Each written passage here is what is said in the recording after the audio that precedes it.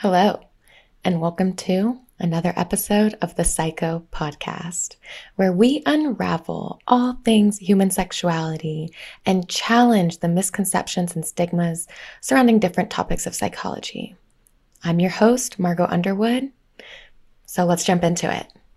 Today, we're joined by Christopher DeFranco, a clinical mental health professional who works out of his own private practice. He specializes in treating suicidality and personality disorders amongst a plethora of other things. But I find these topics to be extremely important and common in today's time. Specifically, personality disorders of sociopathy and narcissism. We're going to go into a little bit about how he manages and works with these populations and how we should manage and respond to these people who we think might maintain a few of these traits. Hi, Christopher. Thank you so much for joining us today. Hi, Margot. Thank you for having me. Of course. I'm really excited to cover all of these topics because considering the climate right now, I feel like a lot of people are going to benefit from the modalities that you find effective in your practice. So let's jump into it since we have so much to cover. First, I just want you to tell us a little bit about who you are and your journey in the mental health field and kind of what your background looks like. Sure. So I have been in this field for about 10 years now. I started with a bachelor's degree in psychology and child and family studies. And then I went and got my master's in clinical mental health counseling. So from there, I started kind of some various internships that are required in order to get that counseling license. And my very first internship was at the LGBT Center in Cleveland. So that kind of led to my first experience working with that population, getting a little bit more specialized experience. And then I worked in chemical dependency, substance abuse, domestic violence, and anger management. So a lot of work with impulse control, addictive behaviors, all that kind of stuff. Following that, my first job was in community mental health. So pretty much kind of how everyone after grad school starts learning in the psych field. You work in the community. I worked in a high school. So I would be in the high school during the school year counseling students with pretty much any problem that anyone would experience over the course of their life. Depression, anxiety, ADHD, suicidality, gender, sexuality, all of that kind of stuff. And then I would also do home-based counseling and community-based counseling over the summer, where we would go out and be able to practice some of the skills we would learn, especially social skills. Cool. Yeah, it was a very new experience at first. It was very uncomfortable at first, but it actually created a more comfortable environment for a lot of my students to open up. We would go to the park and walk. And when you're not face to face with someone, it's a little bit easier for them to talk a little bit more vulnerably. So that was a really interesting experience for me as my first job. And then following that, I went right into inpatient mental health, which is pretty much the exact opposite. There I worked with a more acute population. So people who have psychosis, things like bipolar disorder, schizophrenia, and then personality disorders. So I worked on a unit with people who struggled with borderline personality disorder, narcissistic, and antisocial. And then following that, once I kind of felt like I had enough clinical knowledge working in a few different fields, both outpatient and inpatient, I explored private practice because that was always a goal that I had, to kind of just be in control of my time and my job. Exactly. And I specialized in, again, working with kind of this population under the LGBTQIA plus umbrella. My practice that I worked for was the only practice in Cleveland that was contracted to do assessments and counseling for people who are undergoing gender transition. So my practice had a contract with the Cleveland Clinic, and it was founded by someone who was openly gay. And so it was a very comfortable environment for a lot of people to work through those kinds of things. Following that, because I'm the type of person that always likes to learn and keep going, I went into academia and supervision, where I supervised grad students like yourself who were working to get their licensure. And I did research once I moved to Texas.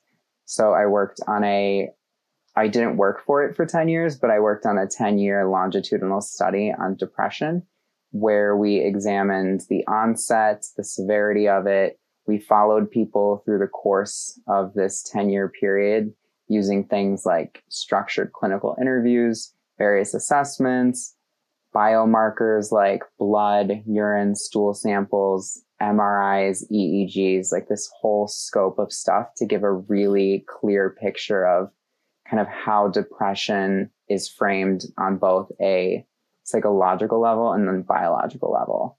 Mm-hmm. And then COVID kind of interrupted some of our funding for that grant and research. So we scaled the project down, which allowed me to go back into private practice. And now I am full-time virtual private practice. And as soon as the pandemic slows down and things get back to normal, I'll balance that with teaching yoga on the side, which is something that I'm also very passionate about. I love that. Yeah, so all over the place. Yeah, but still in alignment. Like, I like how you focus on how mental health also can affect your biological health and physiological health. I mean, it's just that gets overlooked really easily. It's not something a lot of people take into consideration. So we're gonna go into more about how you address that with your clients. But I want to kind of zero in on some of the populations that you mentioned, such as suicidality, people struggling with suicidality and personality disorders. First, is a personality, this is a wild card here. Mm-hmm. Is a personality disorder, can it be developed over time? Like, because some people are born with certain chemical imbalances, whereas can those be developed over time? Sure. So some people, like you said, have chemical imbalances. They have differences in the way their brain is formed and different things like that. Mm-hmm. But more recently, certain personality disorders, we have seen an increase in the presentation of them. For example, borderline personality disorder, you hear a lot in the media. You hear a lot about people kind of diagnosing themselves with it or hearing that diagnosis from their counselors or doctors. And so that is one personality disorder or trait that I believe has somewhat of a social influence. I think because borderline personality disorder involves the way that we relate to each other, and it involves a lot of very intense emotions back and forth, very hot and cold, extreme liking to extreme dislike. I think that things like technology and the way that we have started communicating differently socially has kind of impacted some of those traits. And now people are demonstrating kind of more significant responses to some things that they may not have experienced otherwise. So it's a lot easier to just react now when you're not, when you're communicating over a computer or a text message. It's a lot easier to, when you get mad at someone, block them or ghost them or go to this very extreme reaction to show how you're feeling. And then technology has also made it a lot easier for people to engage in attention-seeking behaviors, like posting things on social media, like I'm so depressed or I feel hopeless, I feel suicidal. And those kinds of behaviors, even though those emotions may be very real, the attention-seeking aspect of it to kind of garner that support from other people is very characteristic of a BPD diagnosis. So I do think that some of our technology and social interactions have maybe manifested the presence of it a little bit more. Yeah, this kind of just reinforces the fact that the understanding of personality disorders is always developing. We're not at a place right now where we can say this is how, this is it and this is how it will always be. Absolutely. And one thing I tell a lot of my clients, especially when they have concerns about that, or they hear these traits or these diagnoses like borderline or narcissistic, I tell them that you can have elements of these things. You can have traits that are similar, but that doesn't necessarily mean you have a personality disorder. A personality disorder is when the culmination of those traits are kind of significantly impairing your functioning or your relationships or creating a level of emotionality that you're not able to cope with. Okay. Well, that's a good clarification. I kind of want to go into more of what specific traits people who struggle with antisocial and BPD, kind of what do those look like? Sure. So antisocial is what was previously referred to, or sometimes still commonly referred to, as sociopathic behaviors. So someone who demonstrates antisocial tendencies typically lacks empathy or remorse for the things that they are doing to other people. So they kind of ignore this idea of right or wrong. They antagonize and manipulate situations for their own benefit. And they're oftentimes very intelligent and calculated in a lot of their things. But the key factor for that is this kind of lack of empathy and disregard for the rights or feelings of other people. And then I just have a quick question. Is, from what I understand, because I tend to attract these kinds of people in my life, I dug a little bit deeper, and it really helped with my understanding of these types of people, that they can understand how you're feeling, but because their prefrontal cortex is developed differently than ours, they physically cannot empathize with us. And it's not that they are like going out of their way to, say whatever. I mean, they might, but it really helped me have a little bit more empathy for this population because I realized that it was just the way that their brain developed. Yeah. So they will be able to see a show of emotionality, like someone visibly being upset,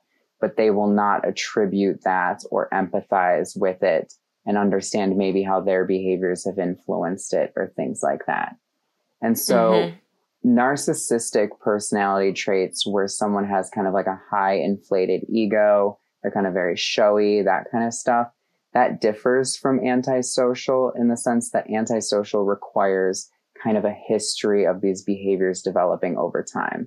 So you oftentimes see things in children where they have oppositional defiant disorder or different behavioral disorders where things like fire starting, hurting animals, those kind of very extreme behaviors, that tends to kind of lead towards this outcome of antisocial.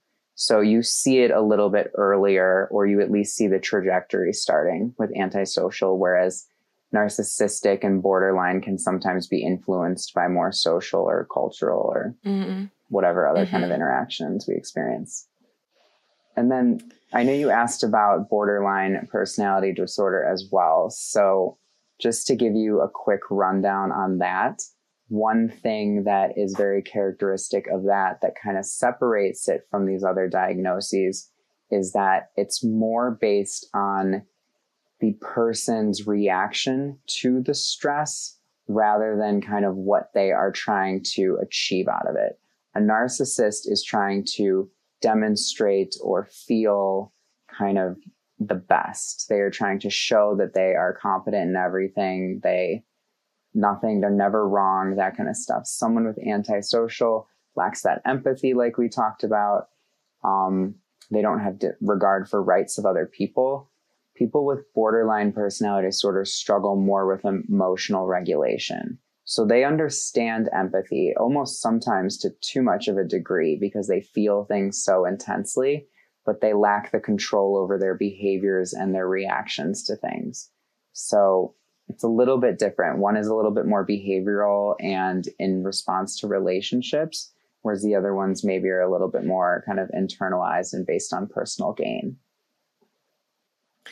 And I think it's important to note too that it's both of these. I mean, you can see someone who struggles with both of these at the same time, and then you can also say that they're both on a spectrum, and like someone who's a sociopath isn't just straight up, killing animals all the time. Absolutely.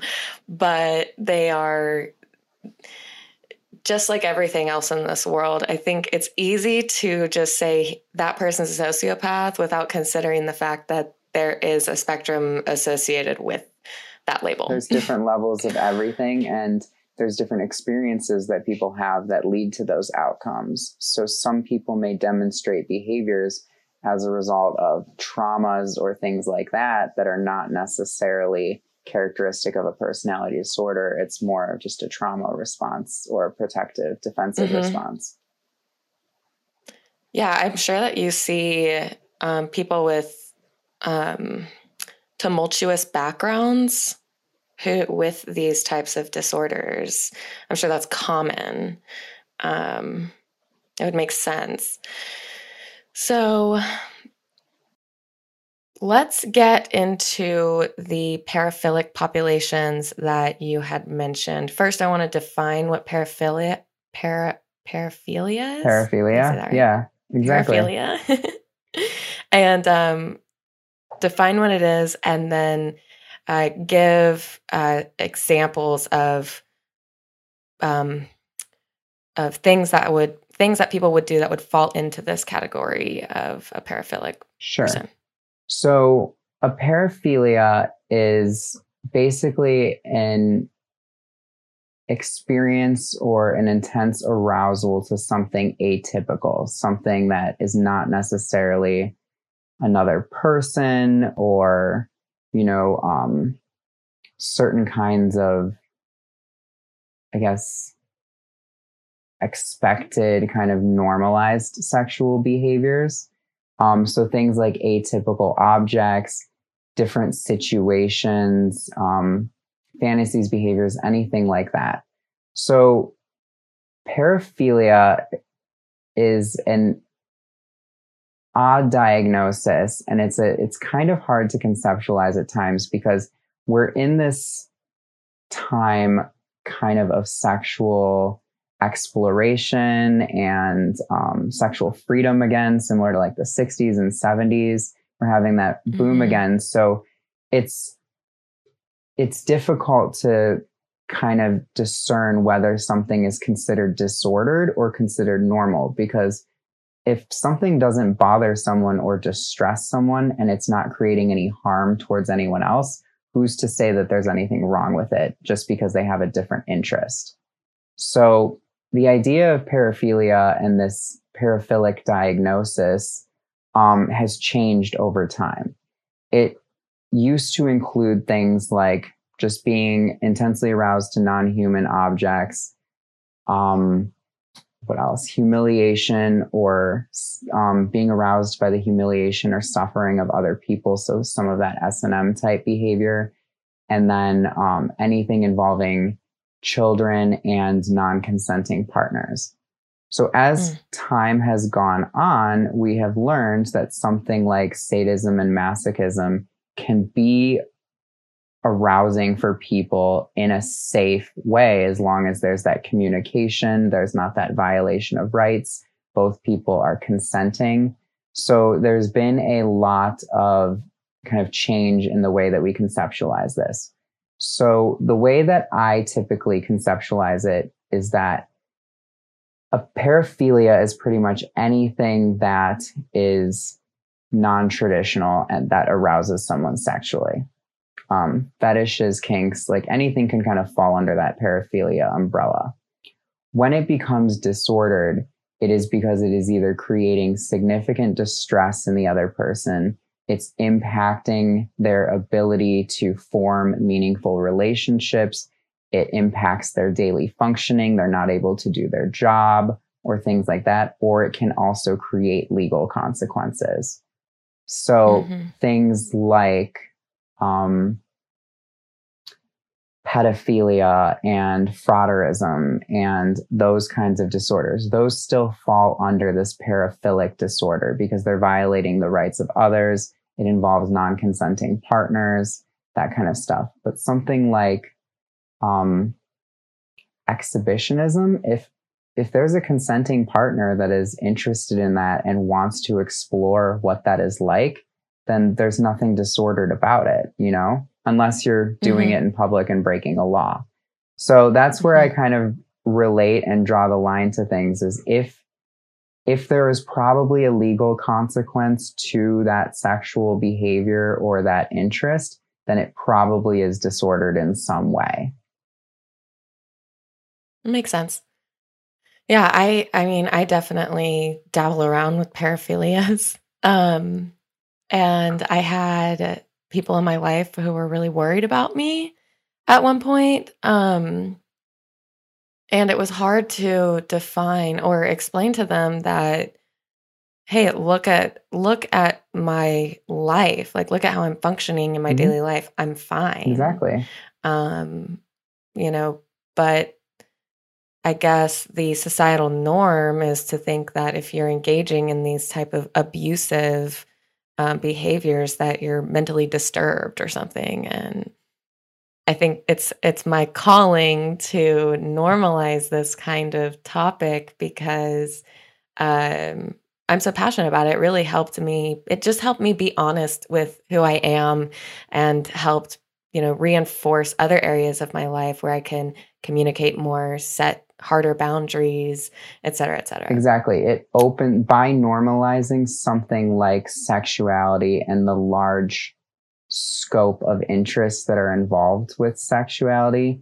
We're able to help people be more vulnerable and communicate about their interests to their partners, which then creates better outcomes in relationships. A lot of relationships fail because there's miscommunication. I mean, there's other things that result in it, but generally, if you communicate proactively with people and you're honest and authentic about who you are, that is going to be met with some level of acceptance and understanding.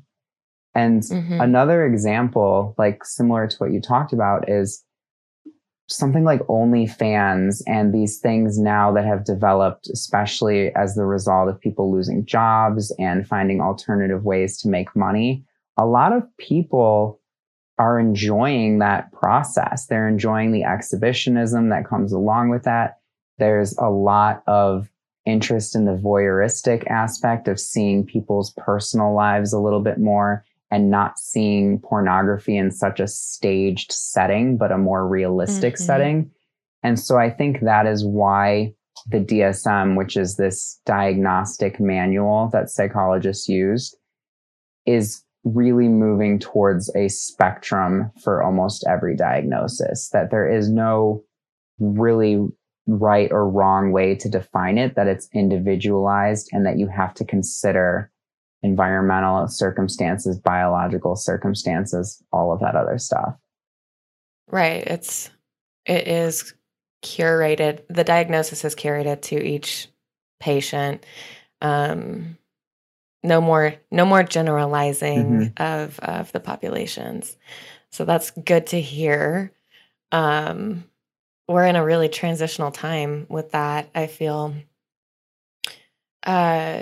So I like how you said when someone comes to you with a paraphilia, you try to normalize that topic with them and kind of open up the door for communication about it so that you can generate more honesty in conversation too. I think that's really, I think if anyone out there was worried about someone in their life who had these, abnormal interests. Abnormal. I mean, I say that loosely Yeah. because who knows what normal is? Yeah, varied interests is kind of how I describe it now. Cool. I like that.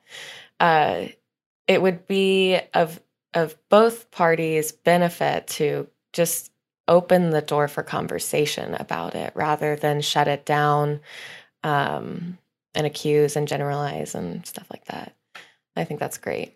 And that's one thing I try to do right from the start with clients is I try to explain to them a little bit of my background and the variety of people that I've worked with. And I almost make it very casual and tell them, like, I've pretty much heard it all. So nothing that you say is going to shock me or surprise me. I come from a very non-judgmental place. So don't feel like you have to tiptoe around certain things, because I want you to be able to talk about these things openly so that you can actually address whatever needs you have or whatever problems you want to fix. Yeah, it's important. I really try to open up that space with people in my life too. And I usually start by telling them something about myself that is vulnerable, so that they know that I'm not this perfect, rendition of a human. Like, no, I'm weird and I mess up. And so this is a safe space to talk about these things. Absolutely. What are some of the, if someone was struggling with a paraphilia that was actually disrupting their day-to-day behavior, what kind of modalities would you implement in practice with them? So there's limited research on outcomes for paraphilic disorders. And what a lot of the research has shown is that you can't necessarily eliminate these kinds of thoughts. So I was listening to this Buddhist monk, guru, whatever you want to call him, and he described our brain from the perspective of mathematics. But what he said was that unlike mathematics, we cannot subtract. So we can only add and multiply. And if you think about that, once a thought is in your head, it's processed. You can't remove it. If I tell you to think about a pink elephant, everyone's going to think about a pink elephant right now. You can't then say, I want to not think about that anymore. Your brain has already processed it. So for something like a paraphilia, someone has already experienced these things. They've already formulated a potential interest in it or been exposed to these kinds of experiences or visualizations or whatever it may be. So a lot of the work is kind of adding and multiplying new, more adaptive behaviors and thought processes that help them work through it in a healthy way. So cognitive behavioral therapy is a really good treatment approach to that because it helps you build awareness and recognize kind of some obsessive or maladaptive thoughts, and then start to challenge them with either more rational thoughts or thoughts that you want to work towards reinforcing. And then once you have the understanding of that thought process, then you start implementing certain behaviors that kind of match and reinforce those new thoughts that you want to add, or the new ways of behaving or responding to sexual arousal. So that's the multiplication part. And the changing of the thought process is the addition of the new ways of thinking or behaving. Okay. I like that. Yeah, because I feel like especially, I mean, the easiest example for this would be addiction. Like if someone wanted to stop drinking alcohol, the first thing they would think of doing is stop drinking alcohol. But typically that doesn't solve the underlying issue that is at hand. So I think that's really, really important to note. You can't just, this whole like cancel culture stuff that's happening right now, can't just cancel yourself and be like, no, I'm not going to do that anymore. Exactly. Yeah, you got to put in that hard work. And you have to Um, also identify how these experiences are affecting you emotionally, because there's a lot of emotional regulation that goes into this, reducing anxiety and learning those skills so that when it is difficult or when someone is triggered, they know how to work through that stress during that trigger so that they can then engage in those healthier behaviors or reinforce the thinking patterns that we're trying to change. mhm. This is a really interesting um, point of view when you're considering pedophilia and other types of sexual Sure. assaults and offenders, because you can't necessarily tell them that you're never going to think this way again. Mm-hmm. Um, you have to supply them with the tools to just do better. Exactly. Um, Recognize that their thought is maladaptive. Have a plan or skills to challenge those thoughts and replace them with healthier thoughts, I guess. And then mhm, make sure that there are protective factors and boundaries and behaviors in place to reinforce those healthier behaviors. Some of it also has to do with some systematic desensitization. So, kind of like this idea of over time reducing the arousal or the response that people get in response to some of those triggers. But typically, it's more cognitive behavioral type therapy. There's mhm, also medications that can be used sometimes that decrease like levels of I'm not sure exactly off the top of my head what levels they decrease, but they basically help with reducing compulsive behaviors. So people who are compulsive masturbators or have addiction to porn or things like that, certain medications like SSRIs help with that kind of obsessive thinking, which can kind of mhm. reduce some of it. But those CBT interventions need to be in place as well so that people actually know how to recognize when a thought is unhealthy or it's been impacting them negatively, and then they have the skills to change it. Right. You brought up something like pedophilia as well. If something is an ongoing problem, it becomes a legal issue. Let's say someone has something like antisocial personality disorder and then also has pedophilic disorder. They are not going to have the capacity to think through that thought process, build those CBT skills, challenge them, develop new behaviors.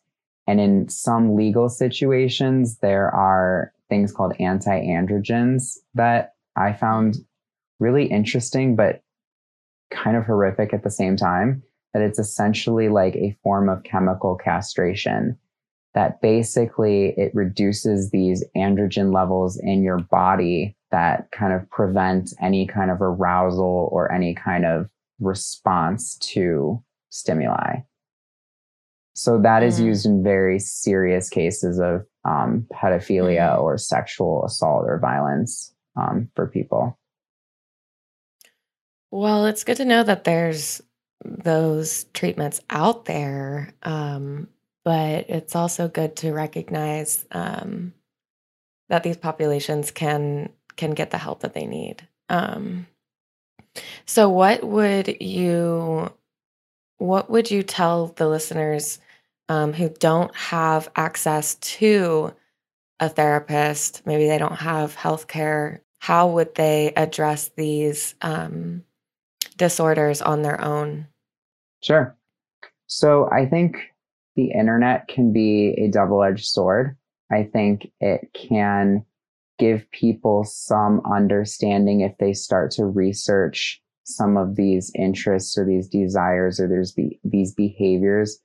If other people are experiencing those same things, you can read kind of stories and narratives and blogs and all these different things that can give you an idea of if it is more normalized or not.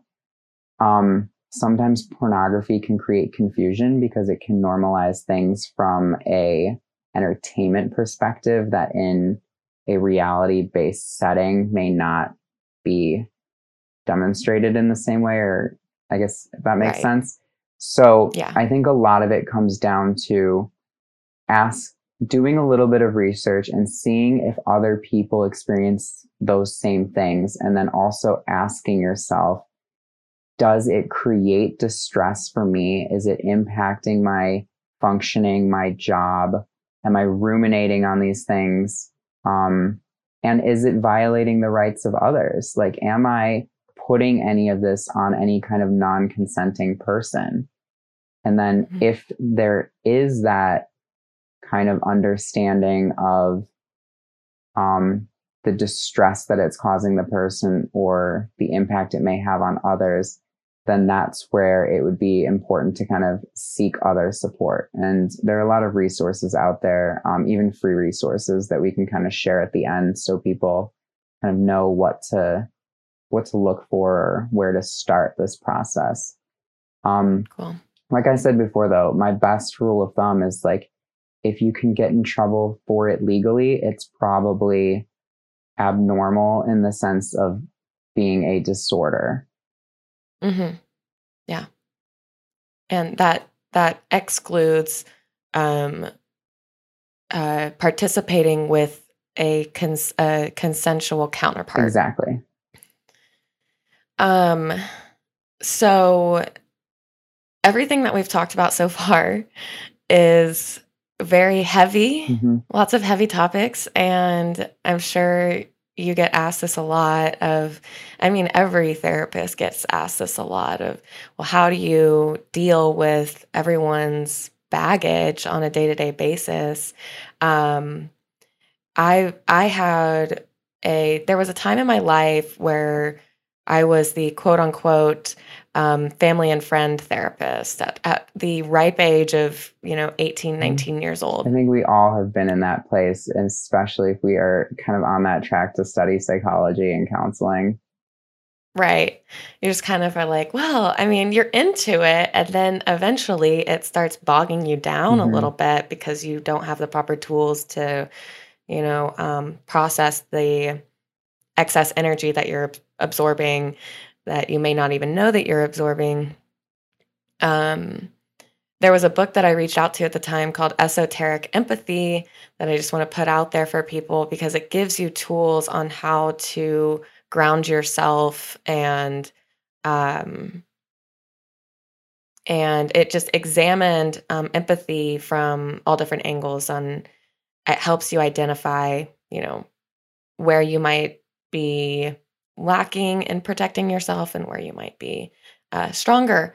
So, what I'm asking is, what do you do to protect yourself, protect your, emotional state, and what does that look like? Sure. I mean, it's taken some time over the years, and I think that's something that anyone who goes into this field, or anyone, even people in the medical field, doctors, nurses, sometimes people in the service industry, you Mm, get bogged down by a lot of the stress of other people. So you have to kind mm-hmm, of pay attention to what your threshold for stress is. So as I began to get into counseling, I would realize that by maybe hour 5, I would start to be a little bit, not necessarily less engaged, but more fatigued. My concentration wasn't as good. And for me, counseling is something that I really enjoy. I feel like it's purposeful for me. I want to give my clients 100% of my time and attention during their time. mm, So I found that that 5 hour mark was where I started to kind of dwindle a little bit. So I set the boundary of, I'm only going to see maximum of 4 clients in a row, and I'm going to space my day out with breaks. So that's one way to do it, is to kind of see what your threshold for your attention is, or when you start to feel kind of physically a little bit fatigued, and then try to like separate some of the work. Another thing that works is this idea of creating buffers. So before I have, or before I start my day, I will usually do something for myself. So I take the dog for a walk. I go pick up coffee. sit for a little bit outside when I'm not in Ohio and in Texas and the weather is nicer. And then I will start my day and I'll see 3 or 4 clients in the morning. And then I will buffer that section of time with something like yoga, or when it's not a pandemic, I would go to lunch with friends. So I would give myself that time in the afternoon where people typically aren't scheduling counseling appointments for myself. Mm-hmm. And I would take care of all the things in my day that I needed to. And then I would kind of relax, do something for myself right before my evening appointments, and then do about 4 more appointments in the evening. And then again, to buffer it, once I'm done for the day, I don't do my notes right after because that just kind of reinforces everything you've been going through for the day. I close my computer and then I go and do something for myself positive. Like I don't end my day unless I do one thing positive for myself before I go to bed. Mm-hmm. It takes, what do you call it? Practice boundaries and assertiveness. That's what I've had to learn. Assertiveness. Yeah. Yeah. Taking care of yourself is not the easiest thing to do. I mean, it's actually sometimes second nature for a lot of people. They put themselves, at the end of the line. They make sure everyone else is taken care of, and I definitely struggled with this. But I learned it. I remember the moment that made the switch turn on in my brain was I was sitting in my girlfriend's apartment, and she was having a friend over and all the seats were taken. Mm-hmm. And I got up out of my seat and I was like, "Oh, sit down." And he was like, no, he's like, "I'm an adult and I can take care of myself. Like, this is like, it's okay. Just relax." And I was like, boom, the light turned on. And I was like, he's an adult. If he needs something, he can speak up about it, you know? Exactly. And so when you talk about boundaries and things like that, when you're dealing with, especially some of these populations are very high risk, borderline people with borderline personality disorder oftentimes have these intense reactions to things, which then leads to attention seeking behaviors. I am suicidal because I need support. I have received instances where I've gotten emails and then texts and then emails, like when I'm in session, like I cannot respond to you. So what I do is I tell all of my clients that I check my email at the end of my sessions for the day. And if there is anything that is crisis oriented, I will respond. If there is anything that they're just filling me in on or want me to make sure that I know before a next session or is related to scheduling needs, I'll take a look at it, but I won't respond until the next morning when I start my day. So Right. kind of being proactive about your boundaries with your clients from the beginning is important as well. Yeah. So, talking to you before the interview, you'd mentioned that you implement a lot of mindfulness in your practice with yourself and your clients. And like we kind of talked about earlier with canceling things out of our sphere, I want to address some of the misconceptions around mindfulness um, and see what mindfulness looks like in your practice. Sure. So the way that I conceptualize mindfulness, and I say that because I think it has become such a trendy word right now that there's so many definitions of it. I conceptualize it as focusing your awareness and your attention on the present moment in a way that is engaged. And what I mean by engagement is this idea that you're not thinking about your phone, you're not thinking about how long you've been spending doing this activity. Time either feels like it goes really fast or slows down. That kind of level of engagement in something demonstrates this idea of mindfulness. So it can be anything from the way you think about a situation, your sensory experience during a situation.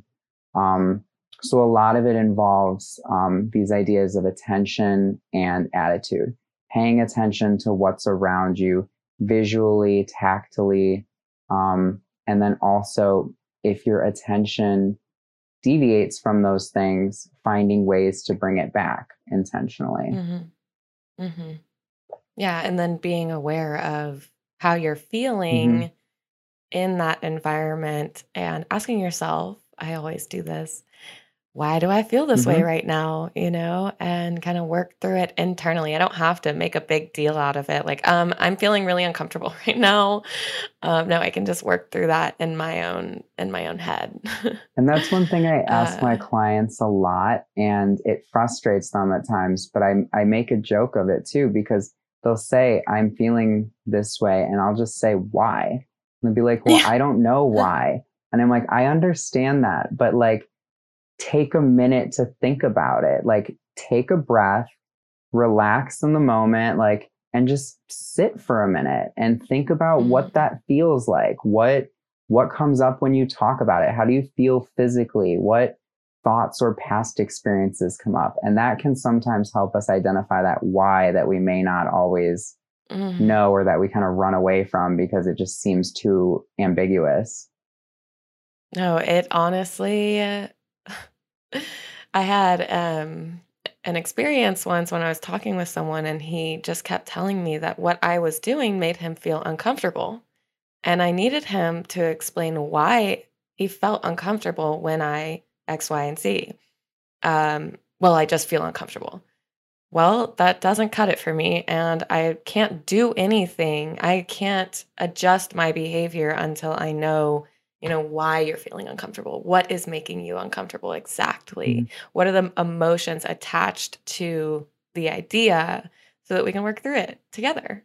And sometimes people can't process those things in the moment. And I do a lot of couples counseling as well. And so that relates to a lot of conflict and emotions that come up and trying to resolve them right in that moment that leads to fighting. Mm, And so I tell people that if you aren't able to identify what that emotion is in that moment, where it's coming from, it's okay to take a step back and tell a person, I'm not sure right now. I need some time, mhm, but not just leave it at that. You have to take that a step further and say, let's come back to this conversation. And then you have to define a time.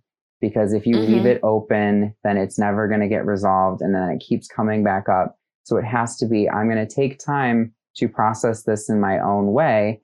And then let's talk about it over breakfast tomorrow or coffee or whatever. Right, right. Yeah, that last step is really important. Um, For sure. I have neglected to hold people accountable. I'm a very expressive communicator. So I want to analyze the conversation after the conversation's over. Mm-hmm. And a lot of people just want to step away from it. They're like, okay, it's over, it's done, let's go. Let's move on with our lives. And I'm like, I have missed out on a lot of conversations because I didn't, hold that person to, well, we didn't, you said you were going to address it. We never did. I need you to tell me when you're Mm-hmm. ready to Absolutely. proceed. The other thing I wanted to mention really briefly, since we were talking about mindfulness, is this idea of grounding. And with mindfulness, like we talked about the idea of engagement and paying attention to your thoughts and your emotions and how you feel externally as you're trying to engage in these different activities. Sometimes people find it very hard to shut off their brain and actually fully engage in a task.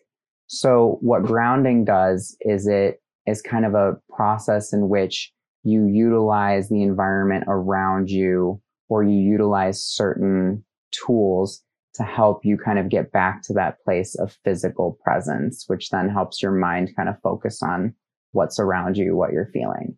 So, Mm, if you've ever seen the movie Inception, they have those talismans, or what totems, I think they mhm, call them, in their mhm, pocket. A lot of people use things like that to ground themselves. They know exactly how it feels. It brings them back into that present moment. Grounding can also be something like using your breath to kind of regulate yourself, or just going through your five senses. What do I see right now? What do I smell? What do I hear? What do I mm, taste? What do I feel? And that those mhm. kinds of grounding activities kind of help people re-engage in the moment, which then leads to that more mindful, present thinking.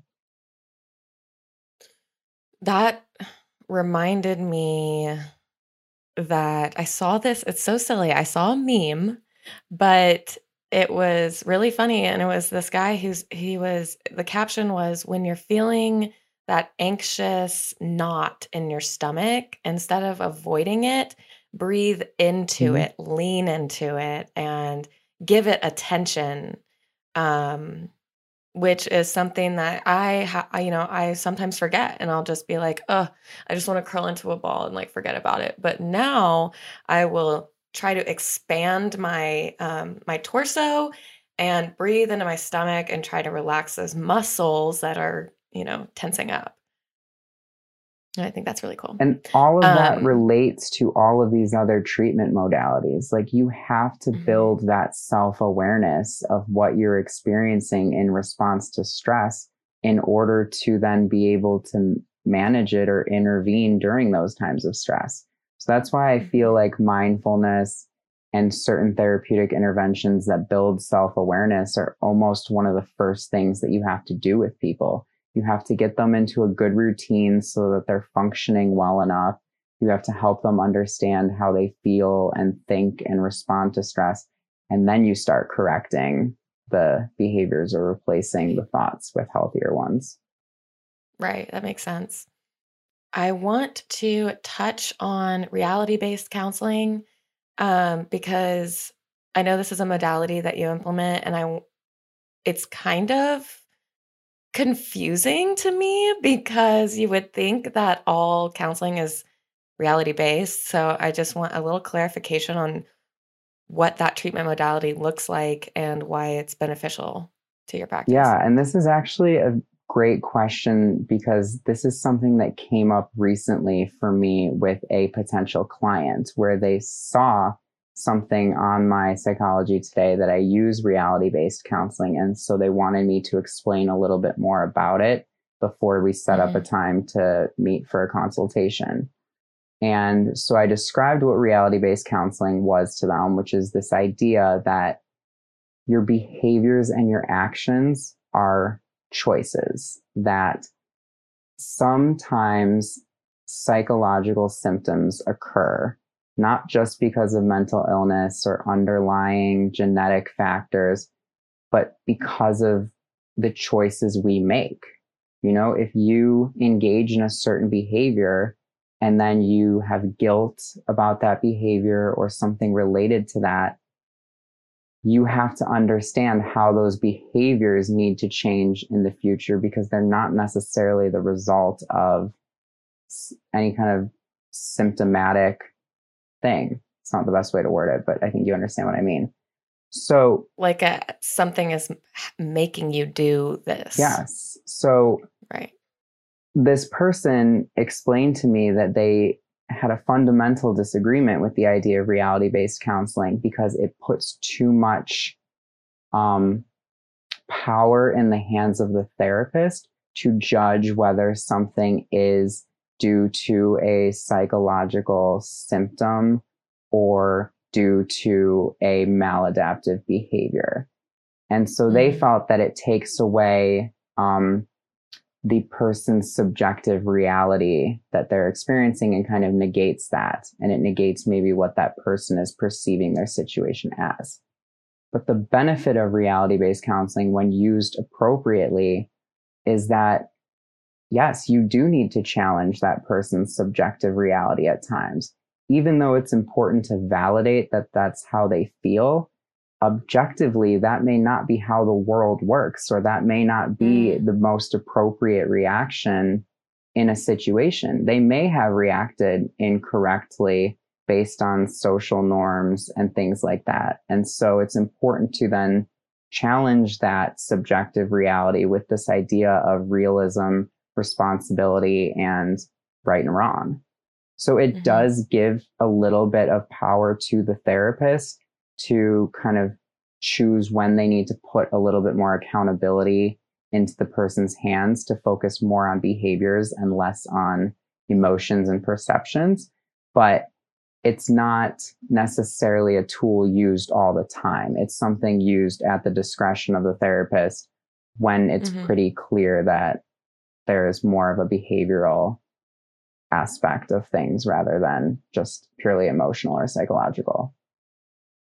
Yeah, I mean, that makes sense to me. And it honestly, it puts more power into my hands as well, because then I can make a different choice. Exactly. And I can change my reality, and I don't have to play the victim the whole time. Although there are situational circumstances that would, like in terms of like rape and stuff like that, like you would never be like, well, you made the choice to put yourself in this. Exactly. Like, no, that doesn't happen. Like you said, it's up to the therapist's professional discretion when to utilize that type of therapy. And the reason it's controversial is because not every therapist is aware of how to respond to trauma or how to respond to different experiences that people have. So if they try to use a reality-based approach, it may come across as too confrontational and not empathetic. So I think it has to be used in conjunction with a lot of other things. Yeah, I agree. This has been a really informative episode. I'm so glad that we got to go over all of this. And for the listeners, we are going to transition into part 2 of the interview with Christopher concerning all things LGBTQIA+. And if you have any interest in that, you can follow up in that episode. Thanks for listening to another episode of the Psycho Podcast. If you're curious to find out about upcoming episodes, you can find them on my social media platforms listed on my website, thepsycho.com. I hope to see you guys again.